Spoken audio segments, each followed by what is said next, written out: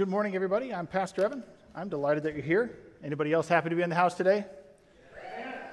I'm glad to hear it. I love hearing, we're going to hear from Romans 8 a little bit more today, but earlier than what we just read, so I invite you to find Romans 8 right now. And two things struck me as we were opening in worship this morning. One is that last song, Breathe. I know for me that's been an important song. That was at a pivotal moment in my life, that was one of the popular songs that we sang quite a lot. And so to hear it and sing it today not only is an act of worship now, but I remember what God has done in my life. And isn't it good when we have songs like that in our lives? Some of us have songs that maybe I wouldn't like as much as you would, maybe don't like that one, but we like these songs from our history. We need them all. We need them to carry us and remind us of what God has done. And we might have different flavors in that, but we also need to continue to give them to the future generations. Amen? That's what we need to do. And it's a wonderful thing to be able to have those markers in our lives. So I was really thankful for that. I don't know about you, but it just keeps us in context as we read today, but creation groans for its redemption. And we too are in a world of brokenness, and we're going to hear about that this morning as we read through, but don't you just long for when God makes things right? I mean, it brought me to tears this morning as we were playing that God is going to make things right in this world of injustice, but that starts with us. And we're going to hear that this morning. So let's turn to Romans 8. We're going to read verse 14, then we'll read 15 and 16 a little bit later, verse 17. If you're following, you can stay in Romans right there in 8, and you'll be pretty much on track. I'm going to throw in a verse from Ephesians, but you'll be fine. Verse 14, Romans 8. For those who are led by the Spirit of God are the children of God. That's a great truth and a promise right there. It asks, of course, two questions if you think about it. What is a child of God? What does it mean to be children of God? And what does it look like to be led by the Spirit? Let's start with the first, and these are going to carry us through, but I want to give short thoughts on these and then carry us through with more from Romans as we go on. There is an assumption that exists in the culture that we live in, and sometimes it bleeds into the church quite easily, that simply by existence we are children of God. I've heard it referenced recently in cultural contexts that that's the case. And I understand how people get there. We're created in the image of God, that is true. We heard it last week in the book of James. We're created in the image of God. But that does not mean by default that we actually are children of God in the way that we're hearing it within Scripture. That is, those who are saved and brought into the family. We hear a much more specific way that that's applied today. At minimum, we could look at that and say, well, maybe that applies to those who are part of God's covenant people in the Old Testament, that they are children of God, and indeed, there is some reference in that way throughout the Old Testament. But Paul himself points out in Romans 5, if you go and read it, that in fact it is faith by which we claim being part of the family. It is not by default. The law fulfills the covenant for Jew and Gentile alike, and we are brought in by the grace of God through Jesus Christ, and we claim that by faith. That's how we become children of God. Second thing, what does it look like to be led by the Spirit? This is really where we're going for the rest of the next couple months. In this summer, we're going to hear a lot of New Testament passages that will talk about what it means to be led by the Spirit, and ultimately we're talking about putting on the mind of Christ. To be led by the Spirit looks like being generous versus being stingy or withholding or hoarding. To be led by the Spirit looks like somebody who's forgiving rather than somebody who's grudge holding or mean-spirited. Being led by the Spirit looks like somebody who's kind rather than rude. Yes, we speak the truth, but we speak the truth with grace. Being led by the Spirit means being a people who bear one another's burdens together and even do that for people who aren't yet followers of Christ. Being led by the Spirit means not living a me faith, but living a God-centered faith. Knowing God, knowing God's will, caring about what God's will is. And that looks like producing good fruit.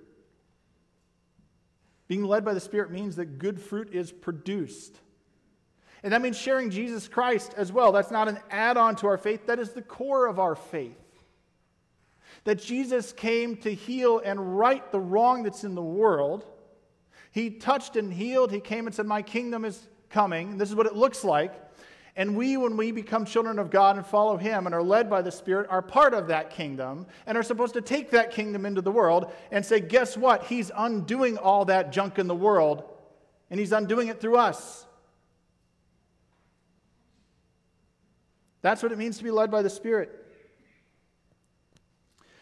Following Jesus, it turns out, means thinking like Jesus.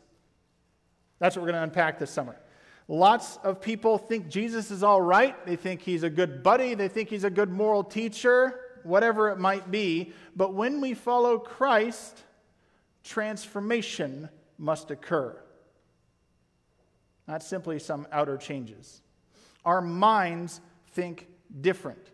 They begin to think like Christ as we experience that transformation led by the Spirit. Disciples of Jesus set their hearts and minds on things above, on the things of Christ, and those have real-world implications. Let's go to verses 15 and 16. Paul writes, "The Spirit you received does not make you slaves so that you live in fear again. Rather, the Spirit you received brought about your adoption to sonship. And by Him we cry, 'Abba, Father.' The Spirit Himself testifies with our spirit that we are God's children." As I said, we're not children by default. Paul will clarify this in Ephesians, and we'll look at that right now, Ephesians 1, 4 through 7. It'll come up on the screen. He says, "For He chose us in Him before the creation of the world to be holy and blameless in His sight. In love, He predestined us for adoption to sonship." It's the same language Paul's using back in the passage we just saw. Adoption to sonship through Jesus Christ, in accordance with His pleasure and will, to the praise of His glorious grace, which He has freely given us in the one He loves. In Him we have redemption through His blood, the forgiveness of sins, in accordance with the riches of God's grace. We're adopted into the family of God only through Jesus Christ. That's how it works. That's how we become children of God. There is no other way. This week, I texted a friend about something important. I wanted to know, because I am comic book deficient. I didn't read them much growing up. Was Superman on his home planet of Krypton simply man, and actually boy at that point, and not super, and only became super on this planet? Now, those of you who are real comic book people, I know this is DC, if you're into that, you're going to be like, what an elementary question. But, indeed, my friend responded back that he was delighted that I wanted to know more and liked the fact that I was curious. It turns out Superman was normal, as everybody was on Krypton, because of the red sun of Krypton, and when he comes to Earth, the yellow sun of Earth makes him super. And he gets stronger over time because of the yellow sun of Earth. Okay, I didn't know this because I'm not a comic book person. Now, I don't want to take that too far, but it relates to what we're talking about when it comes to transformation. We have to be transformed by the Spirit of God as we become part of His family. Transformation is required to live in God's family as His children. Superman becomes something different, simply put. And so do we, through the Holy Spirit, as we're led by the Holy Spirit. John Chrysostom, writing in the mid-300s, says, "For as believers, we do not merely live in the Spirit, we are led by Him as well," which is exactly what Paul says here. We are led by Him as well. The Spirit is meant to have the same power over us as a pilot over his ship or a charioteer over his horses. And the transformation begins to occur within us as we live and are led by the Spirit. But we might want to ask the question as we're thinking about this, what happens when we try to act like God's children without being led by the Spirit? And I think we can probably think of a lot of examples where we've seen that in the world. Bad things happen. So let me give you another comic book image of one that I do know, Batman. So we've talked Superman, Batman, we're in the same world. If you notice, Superman, we said, something changes because of the yellow sun. So he's stronger. He can do things faster than a speeding bullet, all that business. Batman is just a human with a really dark backstory and uses a lot of gadgets. But at the end of the day, he's human. At best, when we try and look like we're following Jesus and living by the Spirit, but we actually aren't living by the Spirit, we're trying to do a lot of things to supplement. And at its best, the results are this. We do a lot of good things in this life, and we get to the end, and we hear what I think would be the most terrifying words from Jesus. You did all these good things in my name, never knew you. That's when we look like it. When we say, I like all the stuff about doing good, but don't actually take Jesus in, and don't actually let the Holy Spirit do anything in us, and don't actually let that salvation work through us. That's the best case scenario. Worst case scenario is we could consider a lot. We've probably heard or experienced those. I was reminded of some of those over the last couple weeks, both the issues of abuse that happened in the Roman Catholic Church among priests over decades, and I was reminded as well of what the report that came out from the Southern Baptist Convention over the last 2 weeks, chronicling some abuse among staff and in some cases pastors, which of course I want to recognize that the Southern Baptist Convention has a ton of tremendously good pastors. It's not an issue for everyone, but it obviously existed and lived and caused tremendous damage.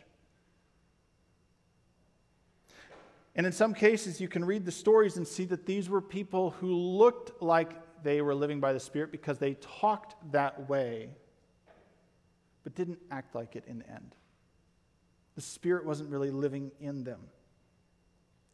I do want to point out, I think this is a good point. It just steps aside for a moment, but I do want to point out that I stand by being a part of a denomination that's a denomination because we actually have teeth in our structure so that if something happens, it gets contained, and we try and prevent those things from happening in the first place. And I just wanted to point out a couple things. We've tried very hard in our denomination to make sure that we make sure our pastors are healthy, and we have grants that help do that and try and do that at regular intervals through our conferences and other independent study projects. We have teeth in our structure because if I need care as a pastor or another covenant pastor does, it's not just on our congregation, it's on the larger body of Christ. We try and contain these things so that prevent them in the first place, contain them if they happen. And third, just as a simple point, like next week I'm going on a retreat with our Midwest Conference care team because I'm part of a team of pastors that try and care for other pastors to make sure we don't get into trouble and into these situations.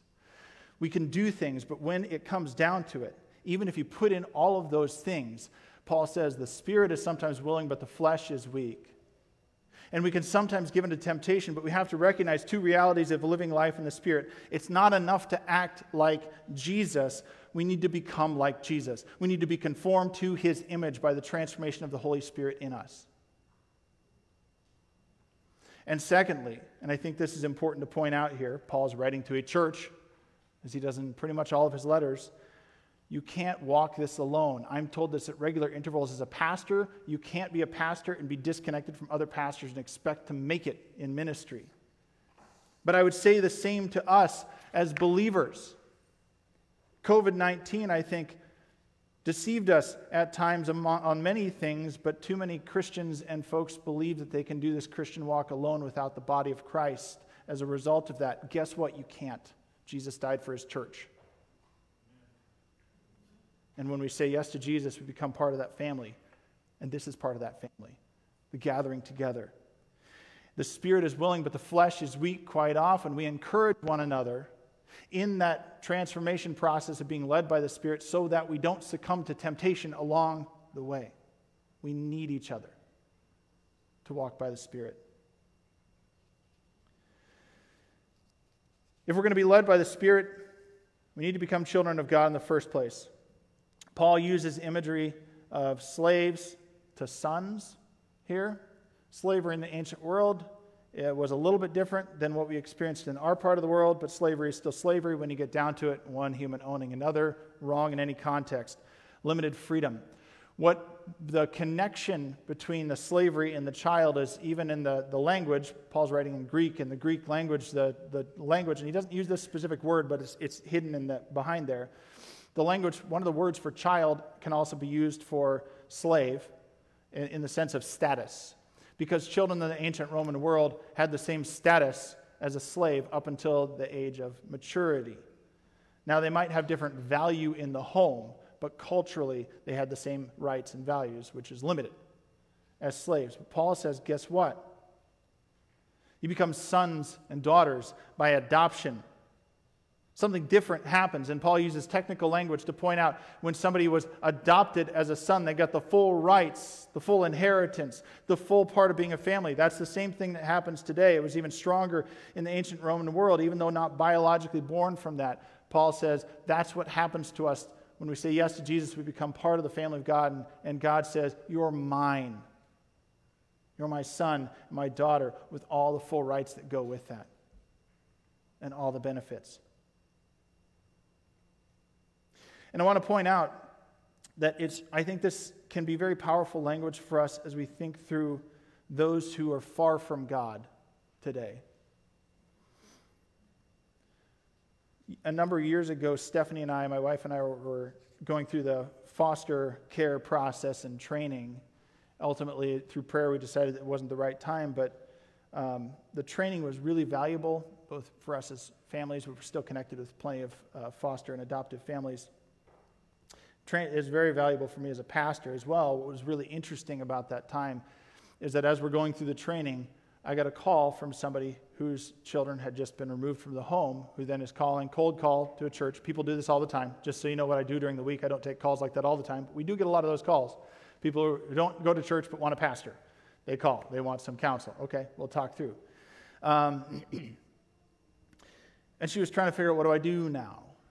And so for the next year plus, I randomly called in. She called in, met, we talked about what happens next. And I got to also experience on the other side what was happening with the kids. And the end of the story is really wonderful for them and new families. They actually had a very good foster care journey, even though it was difficult beginning. And the mom, by the way, has a good ending to her story. But one of the things that we learned that's been valuable to me as I worked with that and other situations is that no matter how bad the situation was that a child was removed from, you never, ever, ever badmouth biological parents, because they're still parents. Because that biological connection is so strong. Even if it was the hardest situation in the world, awful, abusive, neglectful, there's still mom and dad in some way. That physical connection is never really lost, and it's so strong. And I would suggest to you that there you have a portrait of this child of God being made in the image of God, language where we struggle with that in our culture, that those who are spiritually hungry, spiritually searching, looking around, have been estranged from their heavenly Father, their Creator, and they're longing for it, but they need our help to get there and be adopted into His family. They long for it the same way those who have been estranged from their own physical families long for that connection. They were created for it. And as we consider this, I want us to recognize that that's part of our job as believers, to help those who are lost become adopted into the family of God, if we were adopted into the family of God, or as we were. Being children of God means bearing the family name, as it turns out. So we become children of God through Christ. We're led by the Spirit. Being children of God means bearing the family name. If you look back at the Ten Commandments, the third commandment, do not use the name of the Lord in vain. We often simply interpret that to mean don't use Jesus as a four-letter word. Yeah, that's what it means, but it means a whole lot more than that. It actually means that if we're God's family, we act like it. We represent Him everywhere that we go. Just like in our own families, we can think of our own character traits and think, well, that comes from this side of the family, that comes from that side of the family, or our love for desserts in our family. It's a Westberg trait, we say, that kind of thing. Do we look like the family or not? That's what the third commandment is asking. Do we recognize, do people recognize us as the family of God, as followers of Jesus Christ? Or is that somehow hidden? And the way we sometimes cover that, and it can be the sort of the fruit of not quite transformation, is if we're not quite transformed or not being led by the Spirit, sometimes we can make excuses for God when we're out in the world. As if we get embarrassed by God. I wouldn't have included that part of the Bible. I don't like that part either. or we pick and choose a little too easily those parts of the Bible we're going to follow and not follow. We find ways to be partially conformed to Christ and mostly conformed to the world. One of the ways I often see this actually as a pastor is at funerals. When people will be conformed to the image of the world, basically, but they come in and they hear Psalm 23, the Lord is my shepherd, and act as if they actually live that out, but they don't. We need the mind of Christ, not the mind of the world, if we're being transformed and led by the Spirit of Christ. And if Jesus hasn't freed you from the bondage of sin, guess what? You're not a child of God. But that freedom is being offered. Romans 8:13, so just before our key passage, Paul writes, "For if you live according to the flesh, you will die. But if by the Spirit you put to death the misdeeds of the body, you will live." There will be tough days for people who follow Christ. For people who are being led by the Spirit, we're, in fact, told by Jesus, it's going to be tough sometimes. All the more reason to be led by the Spirit, especially on those days when it's tough. Craig Keener, scholar and author, writes, "The issue here, just so we're clear, the issue is not that a person of the Spirit might sometimes succumb to fleshly temptation.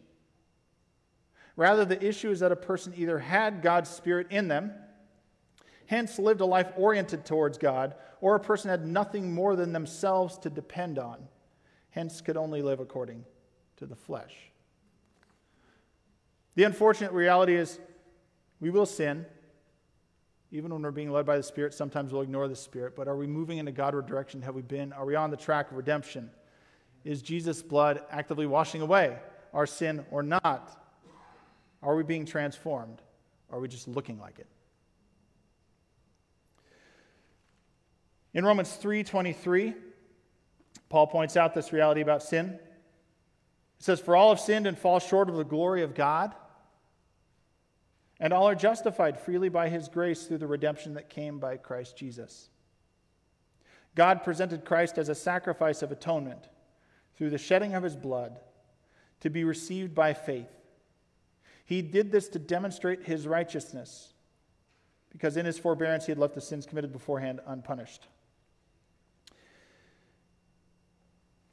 The idea of atonement that's brought up there is putting at one the broken relationship that we have with God.